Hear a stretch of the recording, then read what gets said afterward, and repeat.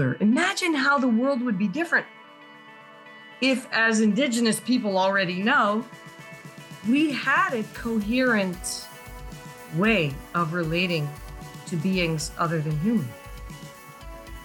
Well-meaning parents did it to them, right? In adherence to the narrative, right? The master narrative of success that has killed education and learning. And it's love that is the teacher superpower that is fighting against the fragmentations that are part of the master narrative we've been talking about and the education system that facilitates that master narrative that we've been talking about. Hello and welcome to the Coconut Thinking Podcast. I'm your host, Benjamin Freud, and we are in collaboration with Intrepid Ed News. Today's guest is Maggie Favretti. Maggie is trained as a cultural historian, and she spent 35 years helping students ask the question, why not now? She's an award-winning educator and has been recognized by President Obama for her work in environmental education. I'm really looking forward to your thoughts and comments on this podcast.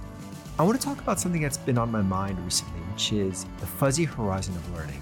Like many of the listeners here and people out in the world, I'm interested in a lot of things. And when I learn about different things that stretch me, pull me in all different kinds of directions, it's very hard for me to have these ideas roll off my tongue. My feelings, my emotions, my intuitions, they're very chaotic. Then I think of all those things that I am a supposed expert in, whatever that might be. And many of you might think of what you're experts in. And these are ideas that we've grappled with, that we're sure about, that we're certain about. I think a lot of the world's misunderstandings and the conflict happen because we remain in that area of wanting to stay experts and dueling ideas with other people. Who's right? Who's wrong? Let me convince you of this. Let me convince you of that. I wonder what would happen if we all lived in our fuzzy horizon of learning. We make mistakes. We say things that later we regret in terms of finding new perspectives. Things don't necessarily come off as clearly as maybe they could. But if we do this together, and if we start co-creating these ideas, these imaginations, maybe we won't be dueling with ideas as much. I'm not saying that there won't be any synergies and dynergies and ways that we might talk about points in different ways. But I wonder if this ability to work in this area that we're just trying to figure out together will move ideas forward, will move our emotions and our connections forward, and do so in ways that are, again, creative rather than destructive. And one of the things I would like to point out from this conversation with Maggie is how she talks about regenerative and degenerative. And there's no value judgment on either, provided that degeneration is part of the regenerative cycle. Check out our website, www.coconut-thinking.design.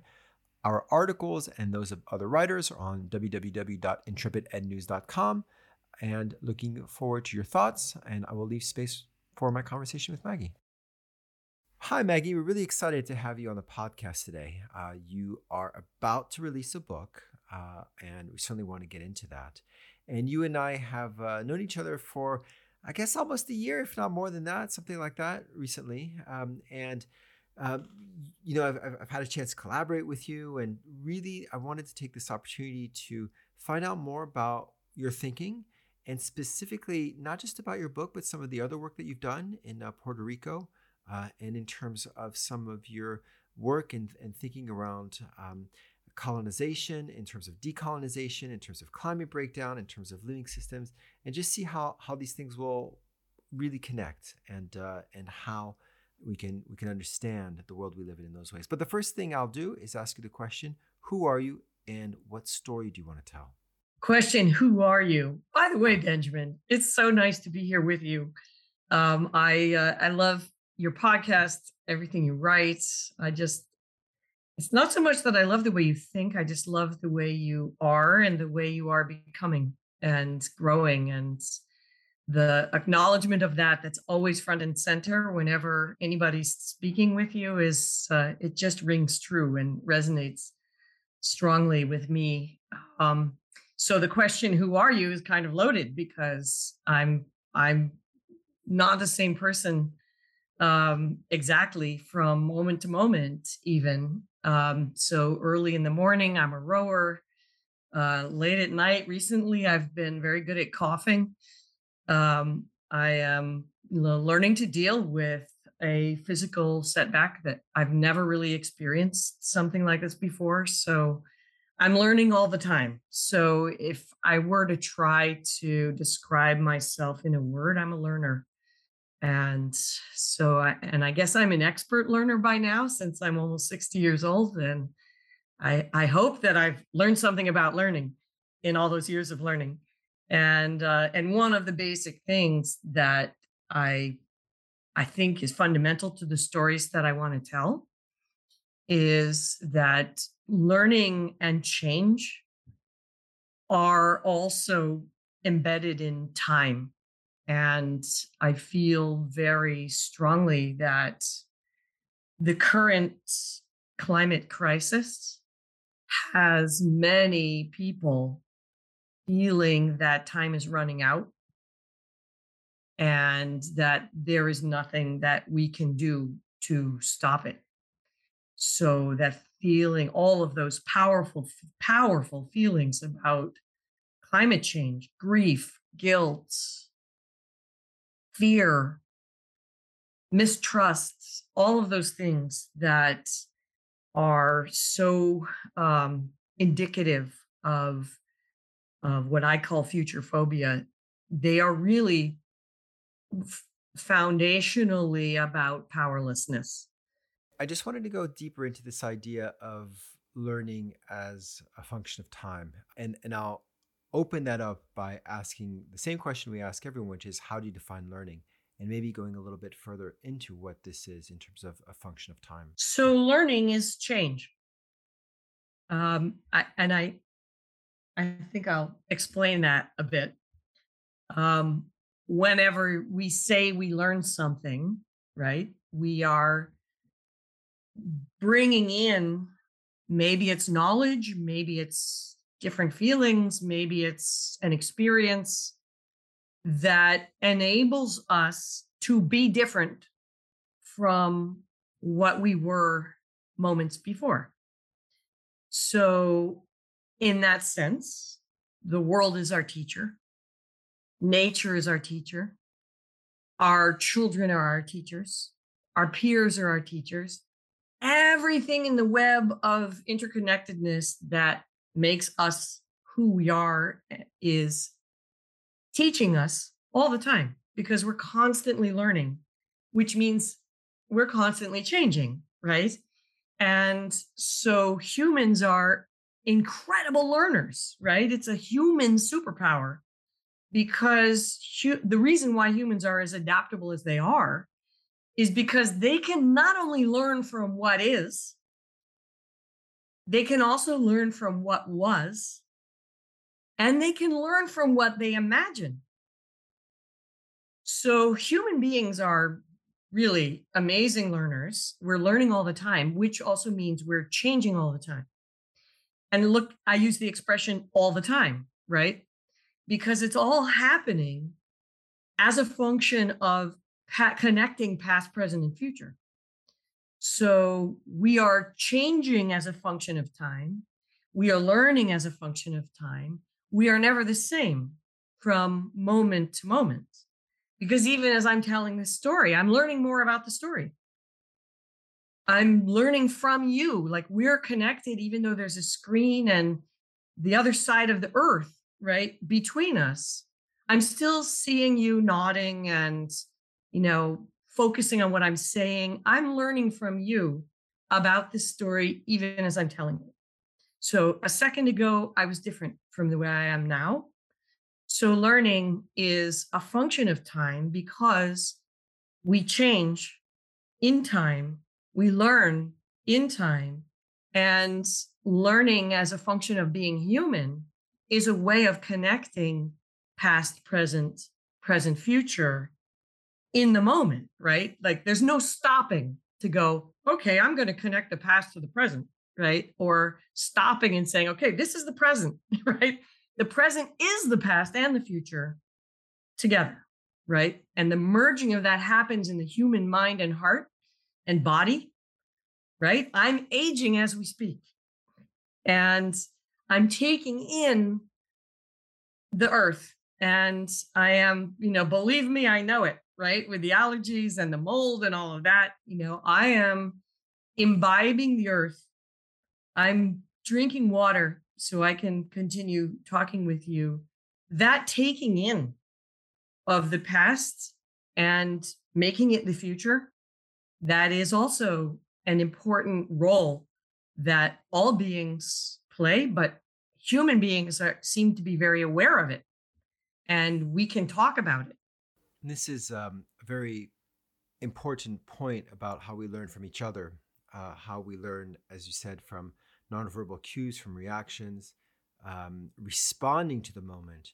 I think it also brings up another point about how we learn from non-human agents. And I'm not just talking about animals, I'm talking about what's around us, the light, the temperature, the chair, because that affects the effects with an E and an A. And so from this point of view, what interests me here is the system that we have today. And it's such a tired trope of it's an industrial system and so forth, but there's a linearity, there's a mechanistic piece to this system that says that I give you knowledge, again, colonial, or at least we can explore that. There's the possibilities of having that colonial discourse. Because I'm the one who knows, right? I'm in a position of power to give you knowledge. Yeah. And that knowledge as well is chosen. Somebody selected that within the discourse. The discourse is as such, and I have decided that this is what needs to be known, regardless of who you are. But what it doesn't do is it doesn't open us up to the social piece, how we learn from one another, but also to the contextual piece. And so this is a radical shift in the way that we can conceive of school, to the point where even my break school. I just wanted to get your thoughts on some of this. I love that you asked that question, because I'm in the midst of writing a blog on the decomposition of school. And in living systems, right, decomposition is life. It's life regenerating life, life creating the conditions for more life. So when we apply that to what's happening, you said, well, this might even break school. Well, yes, in fact, school is already decomposing.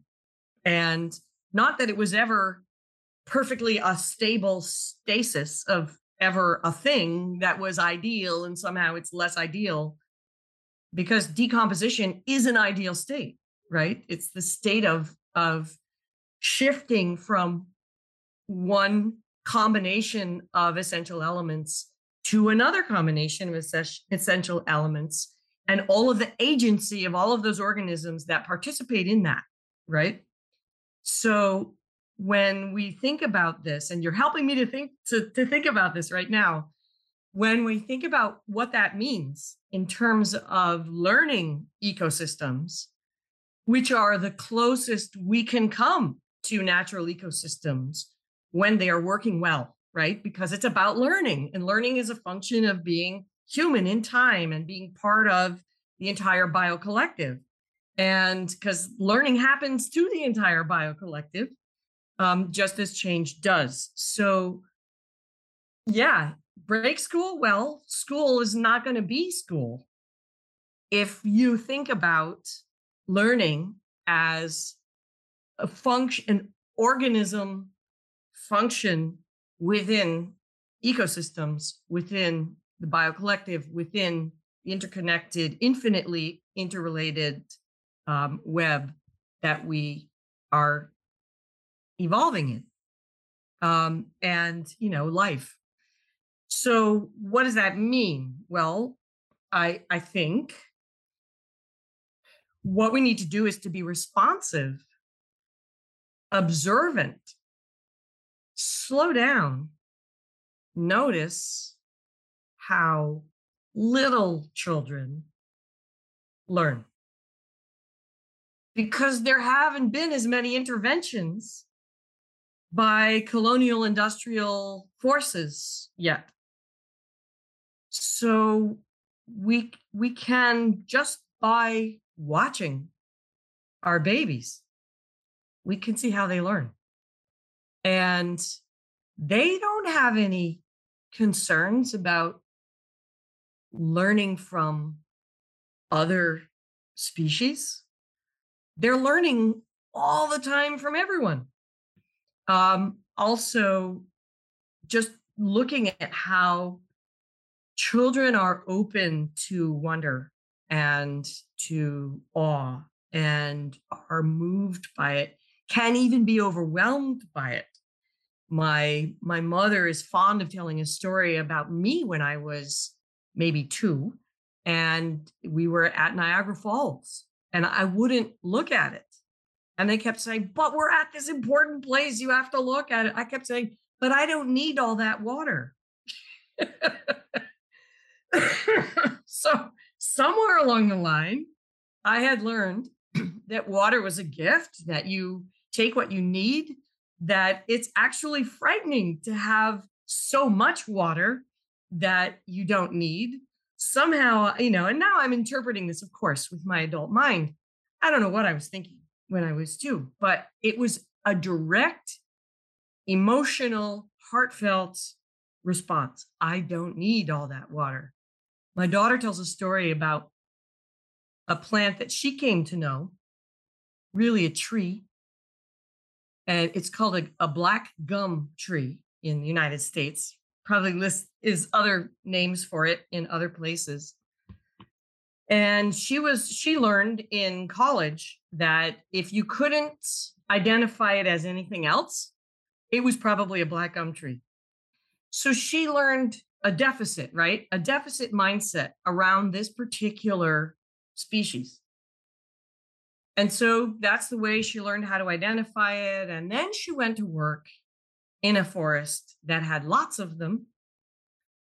And she learned from them how to identify them because of what they are, not because of what they aren't.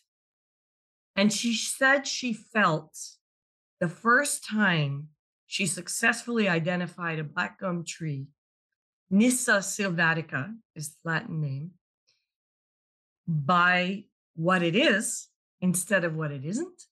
She said she was flooded with this feeling of contentment and well-being, as if for the first time the tree acknowledged her, or as if there was some kind of reciprocal noticing of each other for the first time.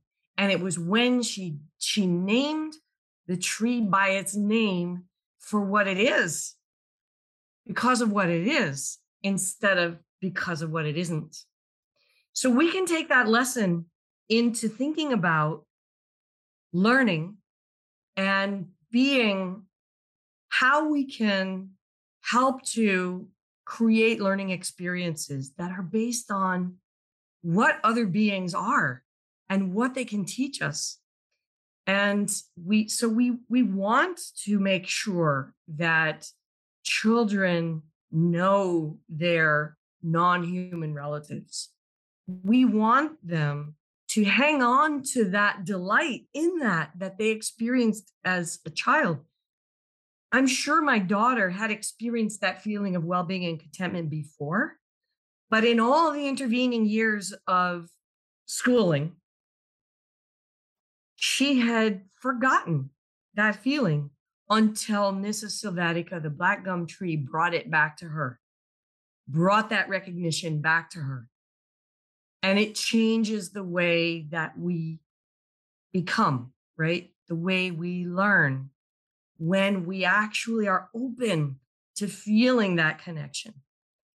So as expert learners, what we want to do is to find those moments in our young children and make those moments possible to the extent that we can as we grow older. Imagine how the world would be different if, as Indigenous people already know, we had a coherent way of relating to beings other than human. And this is the idea of intra-action as well, about letting the dynamic really topology of where we are, and being realizing we are there, not at the center, but we are there as part of a dynamic interplay between, again, living things, non-living things, and everything that's around us.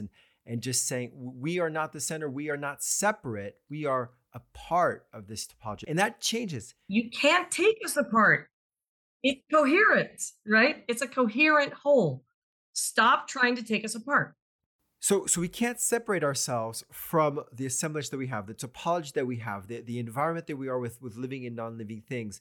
And so it questions the Newtonian dynamic of being able to have things as like a cause and an effect, and how we're separate, how there's an observer. But what it also does, very importantly, is make it so that, we talk about, say, saving the planet. But when we say we want to save the planet's going to be fine. It's from this human-centered way of trying to save the planet, when really you're trying to save us, right? And we're not trying to save the planet for the future. And I want to go back to this idea of the colonialism, because we say we want to save the planet for our future, but we're okay. There's a lot of people out there who aren't okay now. And I find it both anthropocentric to want to save the planet for the future, or save the future of the planet, and colonial to say that we can even think about the future when there's 2.8 billion people who go hungry every day. And think of all the people who are living in a state of colonial oppression, right? Not just Puerto Ricans, but what about indigenous people all around the world? And these are the people that we need to be in co-conspiratorial alignment with, because they understand coherence, right? It's that simple.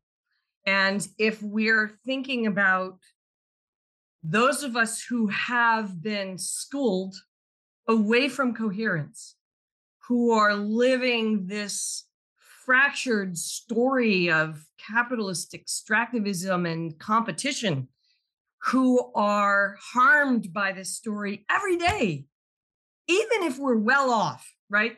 Think about the children of the well off who grow up not knowing themselves because they've been chasing this idea of success that has nothing to do with coherence. So we've been split off from that, and we need to come home. And we're looking for a way to come home. So we need to look at the pain points. Where are the points where the system is prevented from decomposing in the ways that it could be? One of those is in teacher preparation. So we need to renaturalize teacher preparation. We need to indigenize or rewild teacher preparation. We need to think differently about learning, learning spaces. So I'm about to teach a class in ed policy, and I'm hoping that once we have this discussion about where have your ideal learning experiences in your life taken place, we will find ourselves meeting outdoors. I'm hoping, right? I'm not going to force them to do it, but I'm hoping that they come to that realization that, in fact, their best childhood learning experiences probably did not take place in a classroom. And so, like we just had this experience in Puerto Rico where kids with their teachers designed the optimal experience for them to create climate curriculum. And of course, it was in the woods. And so kids invited teachers, teachers invited kids who could be their mentors that they felt they could learn from. And together they went camping in the middle of the woods. Some of them had never been camping before. They were literally outside the box. And so the climate, civic action, learning experiences they designed for themselves to enact once school begins again in the fall are phenomenal. And they agreed they could never have done it if they were in a school. So in a school building. So we got to get outside. We got to think about learning differently and all the ways in which authentic, naturalized learning, coherence happens. And this brings up another point, because a lot of teachers will wonder, how do we get kids outside? Why would we get kids outside? I've got this curriculum to do. And less so about this notion about freeing them, but I want to go back a little bit to what you mentioned about even rich white kids are separated from the South, because we can talk about the colonial discourse, we could talk about oppression, indigenous communities being repressed, and really the colonial discourse is everywhere. It's not just about certain ideas like critical race theory or whatever that are going to change it. The narrative that we hear is also values laden. It's also rich in a dominant story that we have taken up so strongly that we don't even notice it. We think that it's neutral, and that's the issue. And there's so much fear in it. Wealthy kids are afraid. They're absorbing the anxiety from their parents that they might not stay in that socioeconomic class. That at any moment, unfortunately, many wealthy families, not all of them, but many of them define their success materially. So the materialism as the fundamental thread of the extractive capitalist narrative affects these kids in everything they do. Everything counts. If you ask a ninth grader what they've heard about high school, everything counts. They no longer feel free to choose to explore an interest in a club because they know it's going to be viewed as, are you signing up for the right clubs to get you into the right college, which is just another form of materialism. And so when you talk about how these kids would be so much healthier if we got rid of all those external measures they're always chasing and prepping for and tutoring for and all of that, let's just get rid of them. They're terrified to do it. They cannot let go because they've learned that the way to get ahead in this story of getting ahead materially is to ace those tests. So they don't want to get rid of them. Even if those tests have become the lowest common denominator, right? So if you're in an applicant pool to an Ivy League college where everybody has 4s and 5s on their AP tests, admissions people just draw a line through that, right? Because it doesn't distinguish them from anybody else. So why are we spending so much time on that, right? These kids are not able to know themselves because so much emphasis is placed on all of these measures that are meaningless. So they discover, and so many of them that I taught would end up in my office in tears. Spring semester, senior year, they had gotten into the college of their parents' choice. And now what? They didn't know who they were. They didn't know what they were interested in. They felt completely unprepared to be an adult. And well-meaning parents did it to them, right? In adherence to the narrative, right? The master narrative of success that has killed education and learning. And bringing it back to this idea that we live in this world where the context has so much to say about our experiences and our learning experiences. The grades that they have, the documentation, that's not a kid problem. That's an adult problem in order to be able to sort them. And yet we're sorting them without taking into consideration the context. And you can tell me, oh, but they have essays and we get to know who they are based on their essays and where they come. But none of that. They're manufactured. And tell me that you know what it's like to live in that community. You don't. You have a representation of what that is. By putting numbers on a piece of paper, the documentation for the adults, it completely decontextualizes the person. It dehumanizes the person.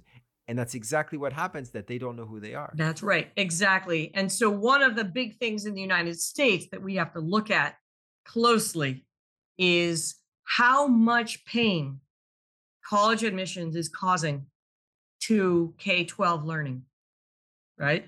So it's one of the main drivers of why we won't let go of these tests, why we won't let go of these measures. Oh, well, colleges have to have a standardized test, so they have something standard. Statistically, it's not standard, right? I mean, it's meaningless. And a lot of college admissions people know that, but they're in a system too. So yeah, there's a lot that we need to work on. And so that's higher education is sort of has to be one of the key levers that can be pulled to change the system as a whole. And they could do it because they're in crisis now too. They're decomposing, which is a great opportunity for change, for life, to get down to the essential elements, right? The carbon, hydrogen, oxygen, and nitrogen of learning. What is it? Tell us about your book. When is it coming out? What is it about? And give us a preview of what we might expect. It's kind of a distillation of everything we've been talking about. So it's called Learning in the Age of Climate Disasters. And it's out, hopefully, December of 22. So it'll be copywritten 23. Fingers crossed. The proofs are coming today. So I'm excited about that. I have a week to turn those around. It's essentially telling the story of what future phobia is, which I've already done, so we don't need to revisit that. But then looking at how, when we align with nature, it enables our generative power. Like, we know what degenerative power is. Thank you, colonialism and capitalism and top-down hierarchies, sorting, right? All of that, right? That's degenerative power. Nature's given us at least 6 ways of thinking about regenerative power, right? The power we have with our coherent personhood, right?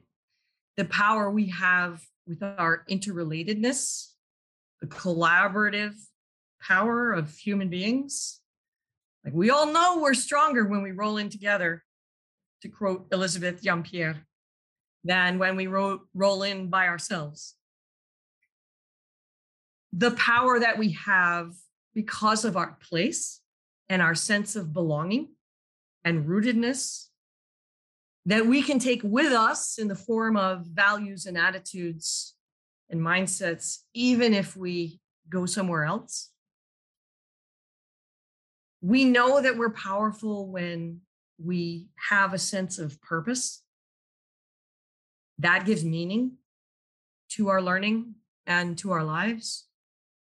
And it's a powerful driver, right? It's a motivator. Our sense of purpose might be driven by compassion. It might be driven by just noticing that something is wrong and there's got to be a better way. Sense of purpose keeps us going. When we talk to old people, that's one of the first things that they talk about is, I stayed young. I'm celebrating my 100th birthday because I always had a sense of purpose. I always knew I could contribute in some way. And we know from research, right, that that's what the mind and heart needs. When there's been a natural disaster, recovery goes much more smoothly when people are able to contribute and are able to help. When young people are prevented from helping, when communities are prevented from helping each other, then the trouble starts, because that's where powerlessness comes in. And the definition of trauma is the powerlessness to prevent harm to oneself or to someone else. That defines a traumatic experience. So when we build agency with purpose, in other words, give people a process. This is the other thing that makes us powerful, right? What gives us agency is knowing that we know how to affect change. We know how to get it done. So having a process, any process, whether or not you change it, iterate it in the process of using the process, right? That's inevitable. That change is going to happen. But having a process, having that self-efficacy, knowing that you know how, that's the agency that can bring about actual implementation of purposeful intent, meaningful change. And so these 6 ways of being powerful given to us by nature, by virtue of being human, right? Because it's not anything else that gives us this power. Because if this power is given to us by our teachers or by our politicians, then it's degenerative, right? It can be both. So the way that teachers can facilitate this power is with love, right? So it may seem weird to talk about love and power, but I'm not the first person to do it. And there's a great book called Power and Love by Adam Kahane, who's one of the leading global diplomats and mediators. He's a mediator. So he's working in areas like Israel and Palestine, and he talks about power and love. And love makes the difference. So a parent or a teacher could exercise degenerative power, do what I want or else. Or they could exercise generative power, which is not to say that they are on an equal plane all the time with other learners in the case of teachers, or with their children in the case of parents, right? They have a very important protective need, right? They have to exercise generative power to a greater extent than their children are able to, in order to keep the family safe, right? So they are in a different plane, but because of love, their power is generative when they exercise power over their children. But it has to be because of love. And love is the unifying force in the universe, right? Which keeps everything together, which is the substance of coherence, is the way that biodiversity actually adheres, right? Instead of entropy splitting everything apart. And it's love that is the teacher superpower that is fighting against the fragmentations that are part of the master narrative we've been talking about, and the education system that facilitates that master narrative that we've been talking about, that colonializing fragmentation, that it's teachers' love that builds the relationship with the students and that empowers students with their own creative energy and helps them to tap into their own sense of purpose and motivation. That is really, the basis for generative power is love. And it's the love that is given to us from our shared Mother Earth, and that is part of natural living ecosystems. What keeps this biodiversity together, the unifying force, is love.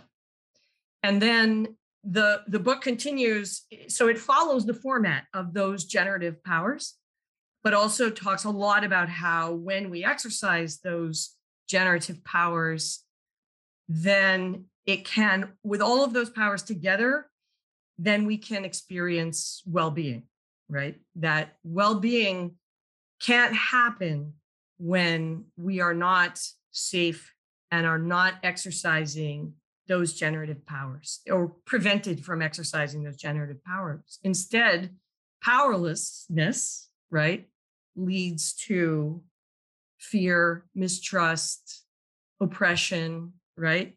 We aren't liberated in our learning until we are loved and safe in every five modes of safety that I discuss in the book, which came out of a design lab, incidentally. My students designed, so much in the book came out of design labs, and which helped me to understand it.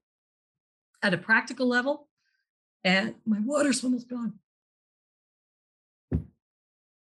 And then, and then also to think about it at an abstract level. Sorry. Listen, Maggie, thank you so much for your time. I'm really looking forward to the book coming out. Really looking forward to us talking and just working on other things throughout our experiences together. How do people get a hold of you if you want them to get a hold of you? So my email is Maggie@designed4resilience.org. I'd love to hear from anybody who is listening to this, and who is anybody who's a friend of Benjamin's is a friend of mine. Thanks so much. All right, Maggie. Because we're all interrelated. This has been the Coconut Thinking Podcast. Thank you so much for listening. I'm your host, Benjamin Freud. You can check out our website on www.coconut-thinking.design, and of course Intrepid Ed on www.intrepidednews.com. Some of you also might know that Luca Perry and Charlotte Hankin and I, as part of a collaboration between Living Futures and Coconut Thinking, have launched the WISER framework. That's WISR. I invite you to look at the website, www.wisr.life. That's www.wiser.life. And this is going to be, we hope, very useful for teachers to think about the way they interact as we are part of nature, and new ways of thinking and moving us towards more sustainable and even regenerative ways of conceptualizing the world. Look at it. Look forward to your comments on that.